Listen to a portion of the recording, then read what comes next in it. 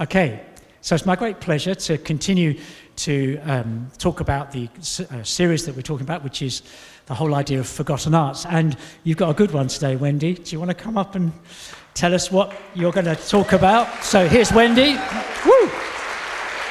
So I don't know if you're going to use the word frugality, but it's there on the list, but it's up to you which word you choose. Thanks. Okay, God bless you. Good morning. It's really exciting to be here. For those of you who don't know me, my name's Wendy, married to Ollie. Normally just wearing a pink t-shirt doing kids' work, to be honest. So it's quite exciting being up here this morning. And Ollie gave me this frugal life to talk about. And to be honest, I don't even know what the word is. I'm not great at English. I had to Google it. It's like, what am I actually talking about? So it's been a month of a journey working out what this forgotten art is, what it looks like. So hopefully, as I go through my experience and what God's been talking to me about, hopefully there will be chains broken this morning, people really feeling challenged, provoked about walking closer with God. So, for those of you who also don't know me, I don't work for the church. I work in a secondary school.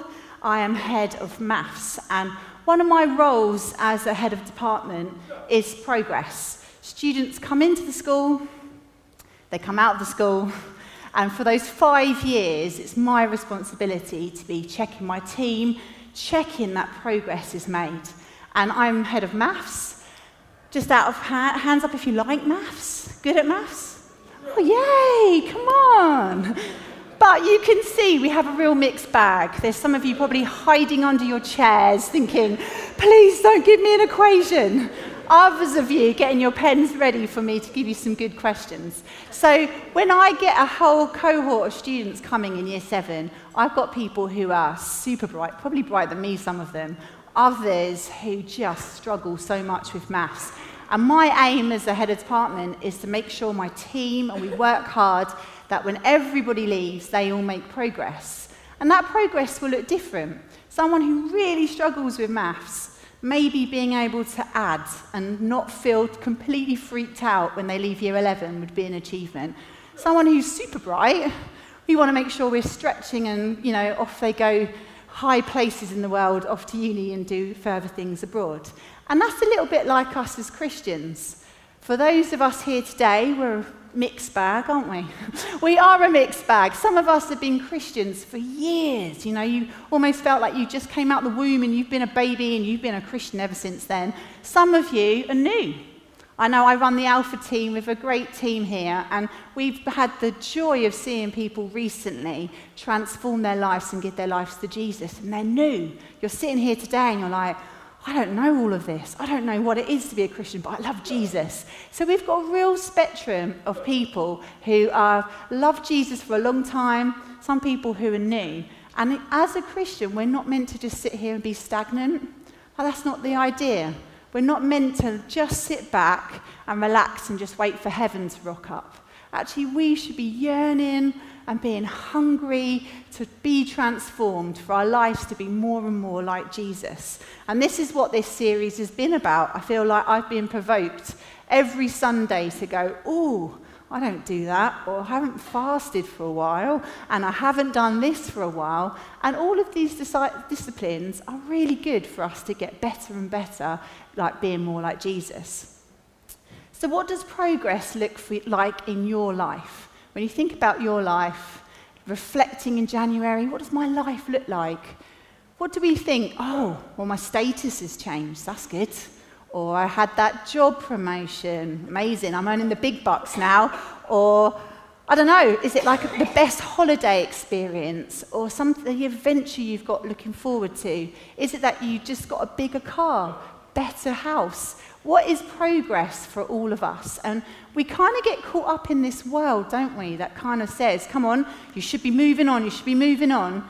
And sometimes we get caught up thinking these things are progress for us as Christians. And a lot of these things aren't bad, they're nice, but they don't satisfy us, do they? They can't be our identity, the way we feel secure in life. If these are the things that give you power, and you go around and you think, this is who I am, then actually this isn't going to work, is it? We've sung songs this morning about there's no one else. I give my whole life to you, Jesus. It's all about you. Oh, but I like that. That's me as well.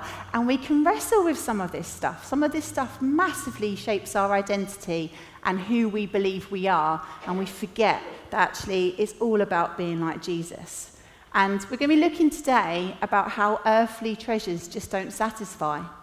Like if you are someone who just is yearning for the next big car, the next big house, the best outfit, the better facelift, whatever it is, you'll get there and then you'll be left wanting more. It will never satisfy you, and you'll get wrapped up in this cycle of wanting more and wanting more and wanting more, because it will never, ever satisfy. We sang that song earlier, I wrote it down, the Nothing Better Than You song. Those earthly treasures just never satisfy. They just won't. They're nice, but if we're putting all our eggs in that basket, it just won't satisfy. And we realise we're in a world that's a consumerism, a culture of making us want the next best thing, always making us aware of what we don't have. You only have to go on a computer or the internet and it shoves all these adverts at you about what you haven't got. You haven't got good health. You haven't got good hair. You haven't got a good job. You haven't got this. You haven't got this. And it leaves you wanting, feeling so unsatisfied that you need something else. And that something else is going to be the thing that helps us feel satisfied. So today I got given this random word, living a life being frugal. And it's been an adventure working and unpicking what this word means. But to put it in a nutshell, it basically means we've got to live our lives more simply. We don't want to be in this culture of just wanting and wanting and wanting, but we need to learn to be content. Not wanting to spend, but spend wisely and being aware of what we have. So often, the blessings and the good things God gives us just goes over our head because we're so fixed on, well, I need that. And we need to line ourselves back into the Holy Spirit, into God's plan, God's purpose for us, to learn that that's what God wants for us. So gone are the days, this was my childhood, getting the Argos catalogue, sitting there on the sofa for hours. I want that. And then at Christmas, yearning for Santa. Please, did he see my Argos catalogue? Did he see all those circles? And then that jewellery box that I never really needed turns up. And I have no jewellery to put in it, but it looked great in the picture. But we had that sort of, I had that sort of like waiting. I had my catalogue, I'd flick through, and I'd really wait till December, really hoping for that jewellery box to come. Whereas now I've noticed in my own life, in friends' lives, people around, that we're in a culture of now. We quickly find it, buy, next day delivery, next hour delivery, and we're sorted. We haven't got any delayed gratification. If we have to wait a week for something, we're looking at the time, we're wondering what's going on, do I need to send a stroppy email? We can't wait. We need things now. And actually, there's a lot of things in life that I could give examples for of why it's good to wait. And one thing, for those of you who know me, I love food. It's not the fasting week, so I can talk about food today. But a lot of food actually tastes nicer when you're waiting for it. For example, if you make a roast dinner, every recipe says you need to rest the meat. I am really bad at that. And so as soon as it comes out the oven, I'm like, I haven't eaten all week, must eat this chicken right now. Actually, the times I have, let it rest. It's amazing, tastes so much nicer. All the flavour's gone into it, tastes delicious. I wish I'd just waited sometimes. Same with lasagna. Anyone made lasagna? If you eat it straight out the oven, it tastes delicious either way, but it flops. Ollie's very particular about his presentation. I'm not very good at this. And it just flops on a plate, and you go, oh, sorry. It will taste nice. Whereas if you just let lasagna rest, you cut it out, and it becomes this beautiful piece of lasagna that you think, that looks delicious. So a bit like food, it is good to wait, because actually that sort of delayed gratification does something to us. It gives us a yearning, a real contentment of, I'm glad I waited. That was worth waiting for. So I already talked about that I'm a maths teacher. And sometimes I like to show students, because they always say to me, when am I ever going to use this in life? By giving them a nice real-life example that maths is important. And so I go shopping, and I think, right, I'm going to show them that there is a real element to maths in my daily life at the shopping centre. So I go down the Nutella aisle, and do I go for that giant jar? Oh, no, no. I sit there and I work out how much per gram each range of Nutella jars are. And one day, this is the best, you'll be really proud of me, went to the till, not with one big jar, but 3 little ones. Oh, yes. Gave the lady smile, thinking, you're not getting away with this. And Finn said to me, Mum, how much did you save? 4p.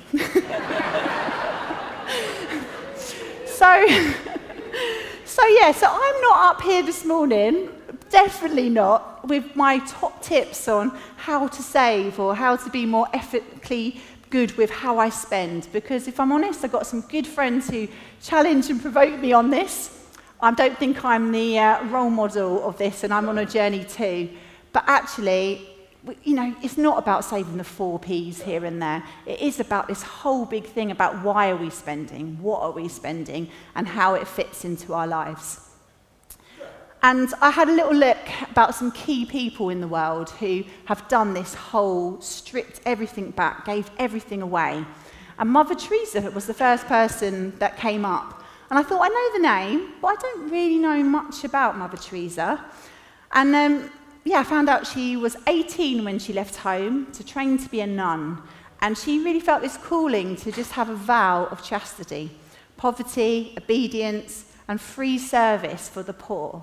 And I was reading her story and found out that she never went home. She never saw her family again. She completely just said, right, I'm going. And she did that until she died. And I feel like these big stories are provoking. While I sit in my house with my family and all my possessions, I'm like, oh, is this rubbing a little bit? And then I've started opening up the Bible, which is really good, isn't it? I should have done that earlier. And I looked at the life of Jesus. And I often wondered why Jesus, the Son of God, didn't come down and at least go to a rich family. Doesn't have to have a mansion or a castle, but better than a stable, surely. Surely there was someone out there with a house. You just sort of think, why did he come to a young girl and be born in a stable? The Son of God chose to come and have nothing. He could have come with a giant gold castle, chariots, soldiers. He could have done the works. Now, it would have been very easy for people to go, oh yeah, he's a king. But instead, he chose to come with nothing. And the whole of his life, when you read the story of Jesus through Matthew, Mark, Luke, and John, you realise he never had a house. He didn't earn anything. He kind of sofa hopped through friends' house, through people in villages. He didn't own anything. His whole life was him, his disciples walking, sharing. And when people asked, what do I have to do to follow you, Jesus? He just said, come, follow me. Jesus knew that possessions, money, things would get in our way. And in Matthew 19, verse 21, he says, go, sell all your possessions, give the money to the poor, and you will have treasure in heaven. Then come follow me. And he carries on in verse 29. Everyone who has given up houses, brothers, sisters, family, property for my sake will receive 100 times as much in return. And there's a famous verse in verse 23 as well. It's easier for a camel to go through the eye of a needle than a rich person to enter the kingdom of God. So Jesus knew that these things would distract us. He knew that they would turn our eyes to focus on something other than him. He knew it. But does that mean we've just got to quickly, all of us, put our houses on the market, stop paying rent, we'll camp out in the car park, cause David a problem with our cardboard boxes? I don't think so. Because there's also verses in the Bible, such as Matthew 7 and James 1, where it talks about God who's a God who gives good gifts. And if you've been a Christian any amount of time, you know that God loves giving us good gifts. I know in my life, God has just blessed me time and time again. and he is a good God who loves giving good gifts. So I don't think it is just chucking everything out and living this life of nothing. But there is that challenge. Jesus has said this. And actually, why does he say that to his disciples? It's because he knows it blocks people, blocks our walk with God, stops us from blessing others, stops us from focusing on ourselves. And as I've been preparing this, it's asking those horrible questions which you don't really ever want to ask God. God, what shall I give you? Do you need my house? Do you need my car? And I thought, I've got to give it to God. If God wants me to get rid of something, I want to be in such a good place that my heart says, I'll give it all to you, God. And actually, a very random thing came to mind as I was preparing this. A year ago, we went to a wedding, and I thought I'd treat myself to some nail extensions. And I absolutely loved them. I loved how people responded. I liked that people always talked about them. They always looked beautiful. And the plan was just to do it for a month. But about a year later, every month, I have just spent quite a lot of money, really, getting them done. And I felt really provoked as I was preparing this, that it's not a treat anymore. I don't feel thankful. I don't feel like it's a gift. It's just become this routine. And in a weird way, a bit of an identity as well, a bit like this has become something of me, about my appearance, and I don't know. So I haven't got any now. I've decided to go au naturel, and I do not have them. And it has been a challenge, and it might not be that one day I get my nails done again, and I really want to feel thankful and feel like blessed and feel a treat. But for me, it became a habit, and it became a habit that wasn't a good one, and it definitely, in a weird way, just put my money there. And so I was saying to Finn in the car this morning, rather than spending this money on my nails each month, I'm going to give it to someone. Because how much more is that to bless someone with some money than do my nails? Like, it's quite a lot of money as well, really. So it's that challenge today. That's where I want us to get to, really. Well, have you given everything to God? Like, have you laid down and said, if you want this, God, I'll give it to you? It's quite a hard question to say, because actually living a frugal life means that we lay things down, that we say, God, it's all yours, that we learn to be content with what we've got, not pining and always wanting for something more. And I found this quote, and I love it. It says, living frugally is to become more content, grateful, and to relish in what you have, managing what we have rather than resenting what is missing. So the challenge today is, are you holding on to something too tightly? If God said, get rid of it, could you? It's a tough one. It's a challenge. And we want to learn to be thankful for what we do have, for the blessings that God gives us daily. It's a heart issue. And sometimes if we're so wrapped up in looking at the bigger thing, the next thing, we sometimes miss the thing that God has given us for now. And when Ollie and I first got married, we managed, it was a miracle really, to get this tiny little flat. So small, didn't even have a kitchen, it just had an oven against the sofa in the front room. But we used that flat to cram in as many youth, as many people in the church as possible. And we just felt so blessed to have this flat. And the best bit about this flat was it had this tiny little stairway. And we got to know all 5 other neighbours really, really well, because you were like, sorry, as you went in and out of the door. If there was an argument, you could hear everything. It was so thin. But we were living so closely with these people that Ollie ended up helping give birth to this baby in the hall because this woman couldn't get to hospital. There was, when we think back, we had some crazy times in this flat. And luckily, we were in a place where we were so thankful. If I was living in that flat just pining for the big house, I would have missed all the blessing that God gave us while we were there, all the amazing opportunities we had to be part of these random people's lives and to pray and be part of it. So sometimes looking for the next big thing, always focusing there, we miss the now. We miss what God is doing right now with what we have. So, Matthew 6, verse 20 to 21 says, do not store up for yourself treasures on earth, but store for yourself treasures in heaven. Where your treasure is, there your heart will be also. About the first prayer meeting, like a month ago, Ruth Newton shared a word, and as she shared it, it really, I thought, whew, this feels like really current about what I want to share today. And she had a word about a heart, and the heart was surrounded by loads and loads and loads of stones, and it felt trapped. And this heart couldn't move, it wasn't able to beat, because it was just surrounded by this wall of stones. And I really believed, as she was saying it, I thought, I've got to put this in my preach, because I believe it's a word for some of us today. I feel like we've kind of blocked our heart with things, stuff. That is our security, maybe our proudness. We've put things in. Our confidence is in our status, is in our job, is in our money. All sorts of things have layered up and just surrounded our heart, and our heart feels tight this morning. And I just feel like Jesus, like we were singing, wants to be your everything. He doesn't want it to be your everything plus this, and this. He wants to be your everything. And so when we start visualizing all these stones starting to be taken down, you can start seeing almost that it doesn't take much for them to topple down. Sometimes some of the big things, you pull that out like Jenga and it will all fall down. And I do feel like as we come to communion in a bit and as we have some time to pray at the end, like if there's things that your heart's beating today and you think, I know I haven't given that up. I know that's a bigger God in my life than God. I know that if Jesus said, can you lay that down? I'd be like, no, I really need that.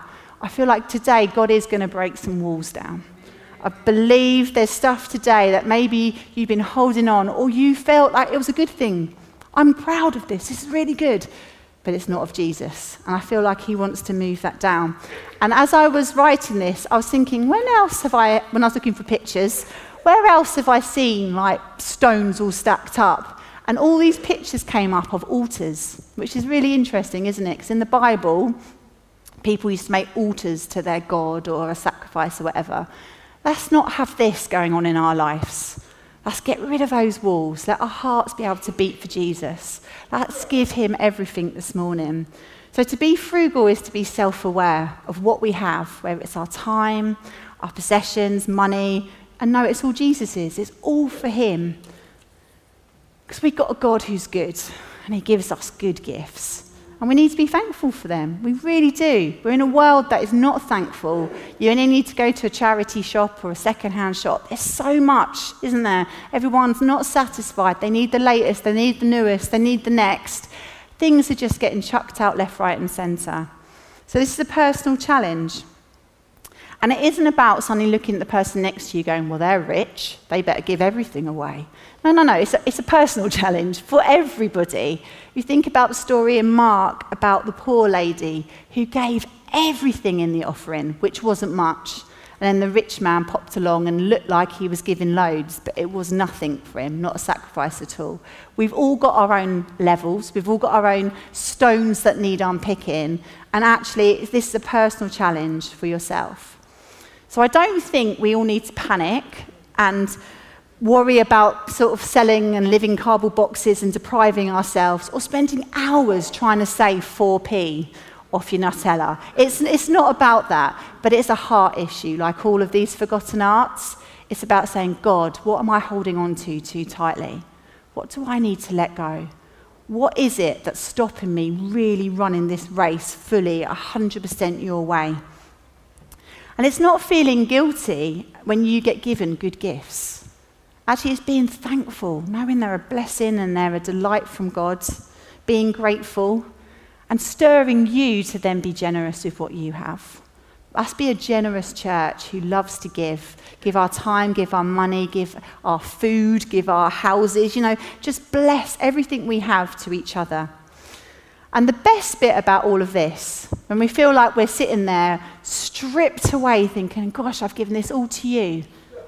Actually, it leads us with what the world is desperate for out there. It leads us with a deep contentment, an eternal fulfillment, and that freedom. I work in a school, I see kids broken all the time, desperate for peace in their soul, yet they're filling it with everything else. And we've got the answer today. We've got Jesus, who is the King of Kings, Lord of Lords, peace over all. And he's the only thing that's going to satisfy us fully. So as we come to take communion this morning, as we come to the table, we need to know that it says in 2 Corinthians 3, where the Spirit of the Lord is, there is freedom. This morning there's freedom. All the words in the worship was leading to this place of whether you're broken, where you're at this morning, you can come, find your freedom in Jesus this morning. And it's choosing to consume ourselves with Jesus rather than being consumers who are consumed with something else. Because actually, Jesus brings the true joy, the freedom, and the life that we're intended for. And just to finish, Jesus asks us to take up our cross and follow him in Matthew 10. So as we come this morning to take communion, I'm going to pray this over us now, in fact. Lord, as we come to your table, I just pray, Jesus, you allow the Holy Spirit to break chains. Lord, will you remove stones of addictions, bad habits, obsession for always wanting more? Will you help us be content with what we have? Will you allow us to see Jesus as our only treasure that we need? Help us to give him the first. I pray that we'll learn to be content with the now, which leads to a healthy progress in our Christian walk. Help us to be more frugal, more generous, remove the grip of the world, the possessions and the want, and keep our eyes fixed on the glory. Because the best news, Lord, is that this table is always enough. The table is never empty. Even if we're asked this morning to remove everything else, one thing we don't need to remove is Christ's sacrifice, is your death and your resurrection, Jesus. We don't need to remove your love. We don't need to remove this generous gift. It's always generous. It's always there for the taking. So as we take the bread and wine this morning, Lord, help us to feel challenged. Help us to those chains to be broken, Jesus. Amen.